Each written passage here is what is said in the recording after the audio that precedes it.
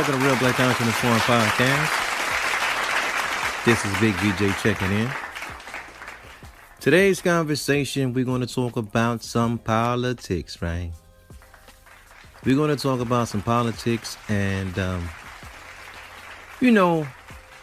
often ask myself like, where's all the enthusiasm after the election sometimes? Because it's like, our people, right? The village, the camp, the black community, we try so hard to get certain people elected, and we try twice as hard to get a particular political party elected. And once they get elected and they get in office and they get the seat of their choice, it's almost as if we don't even talk about these people no more. We wait around to the next 2-year cycle to talk about senators. We wait around to the next 4-year cycle to talk about the big seat, 1600 Pennsylvania Avenue, right? Chief executive seat, right? In the interim, though, we act like we can't talk about what is happening between now and then, right? What these senators are trying to do, what these presidents are trying to do. Ultimately, we don't talk about what these platforms are trying to do, right? We don't talk about it. On this platform, Real Black Consciousness Forum, right? We kind of look at those Democrats like they're freaks. Like there's always some freakish stuff going on with these folks. Like, man, it's always something. And the something is always documented. We ain't making it up. We're not just doing it as we go along. We're not nitpicking. It is what it is. So in today's conversation, when I say that, us on Real Black Consciousness Forum Podcast, how we look at these folks like freaks, we're going to go over a policy that they're trying to push. And it's a very freakish policy. And the thing, we know when we talk about politics is that when something change, you got to be able to pinpoint the change. Now, if you look at the whole history of these political parties, the Republicans started black, then it switched, the Democrats became black, right? So, essentially, in our generation, the Democratic Party is the party of Big Mama, right? Who went to the church house all the time, and these Democrats was closely knitted with the civil rights movement, right? Or they made it seem as though they were, right? And then you have people like Barry Goldwater, who made it that stigma that these Republicans are racist. So all these folks is devils, right? It is what it is. But, today, these Democrats is not the same party that Big Mama and them used to support. It's not the same no more. They're different now. They're freaks now. Everything is about sex. Everything is about transgenders. Everything is about one of them letters out the LGBT. You take a pick. And it seems like they're moving closer and closer to pedo land. They always got something involved in children, man. It's always something like these kids can't be kids. It's always something. They messing with the kids' toys, right? They making the kids' toys transgender. They making the not the coloring books, but just the child books in general, right? The ABC books. They got a gay ABC book out now, right? And now we got a sister, right, who's trying to promote and push a bill. She's a new Democrat out of New York. And she's trying to push that these school system now, public school system, talk about sexual education to kindergartners. To me, this is freakish behavior, right? So now let's take a look at this article. I got it already pulled up. This is from New York Post. This month, March 6, 2021. And it says, New York lawmaker wants sex ed for kindergartners. Bang. That should be enough to get anybody's attention. But it don't. We do the 2-year voting. We do the 4-year voting. I'm talking about black community. and you don't hear from us, you don't see from us, we don't look for nothing. And it's not like the politicians disappear, they stop working. We stop paying attention after the election, right? We really gonna stop paying attention because we got some money right now. We got this income tax money, we got this stimulus check money, we got these PPP loans, right? Every guy in Detroit walking around with $100,000 in his pocket. Look, the car lot don't have no more Range Rovers. All the Range Rovers are, I'm talking real talk. I think the Range Rovers is on back order. They didn't have no more Range Rovers. Oh man, it's crazy, right? So let's take a look at the bill. We just having some fun, but let's take a look at the article and let's take a look at the bill, right? We're going right to the second paragraph. Legislation sponsored by State Senator Sandra G. Brock, a freshman Democrat from Rochester, would tie New York's health curriculum to standards written by a left-wing interest group that advocates, quote, sex ed for social change, unquote, and would make those lessons mandatory statewide. Now, we're talking about the state of New York, right? Which just so happen to have a city, New York City, which has the largest Black American population in the country, right? We got 2 million blacks in the city of New York City alone, right? So this is why black folks don't have no power in New York. They don't have no power. It's 2 million, but I think the city of New York, it's like 17 million people in that one city. So there's no power there for you. And you can see in cities like Detroit, where we have I think it used to be a town, Metro Detroit was like 2 to 3 million strong, right? But in the city limits, it was 1 million plus strong. And then now everybody has kind of evaporated out the city. They went to the suburbs. So now Detroit 700,000 strong. But that's still enough to control the local politics, right? That's enough to sway an election in the statewide politics. It's not enough black folks in New York City to really make nothing happen, right? They move these people around, our people, move them around when they get ready, gentrify the neighborhoods when they get ready. And there's no way to get your financial footing because over there, they're charging $1,200 to $1,800 for rent. And these rental properties, they're very small properties, right? They're not we're talking about, 11 to 1,400 square foot living space. That's like a very small apartment compared to people in the Midwest and in the South, right? So let's continue on this article, though. Let's continue, right? Under the group's current standards, public and charter schools will have to teach 5-year-olds about, quote, gender identity, unquote, and instruct 8-year-olds on hormone blockers to prevent puberty in transgender identifying preteens.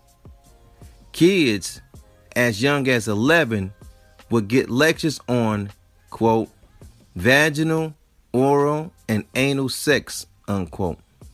Study, quote, queer, two-spirit, asexual, pansexual, unquote, and other gender identities, and receive explicit instructions on the use of external and internal condoms, dental dams, and other contraceptives. Okay, let's stop. Right. This is coming out of liberal land, right? So we know liberal land in America is New York and California. Now, just think this bill came out of the mind of a Black American woman, right? She's black on the outside, not sure on the inside. I'm not even sure if she's a foundational Black American or if she's an immigrant. Doesn't really matter. We're just talking about the policy and the bill at this point, right?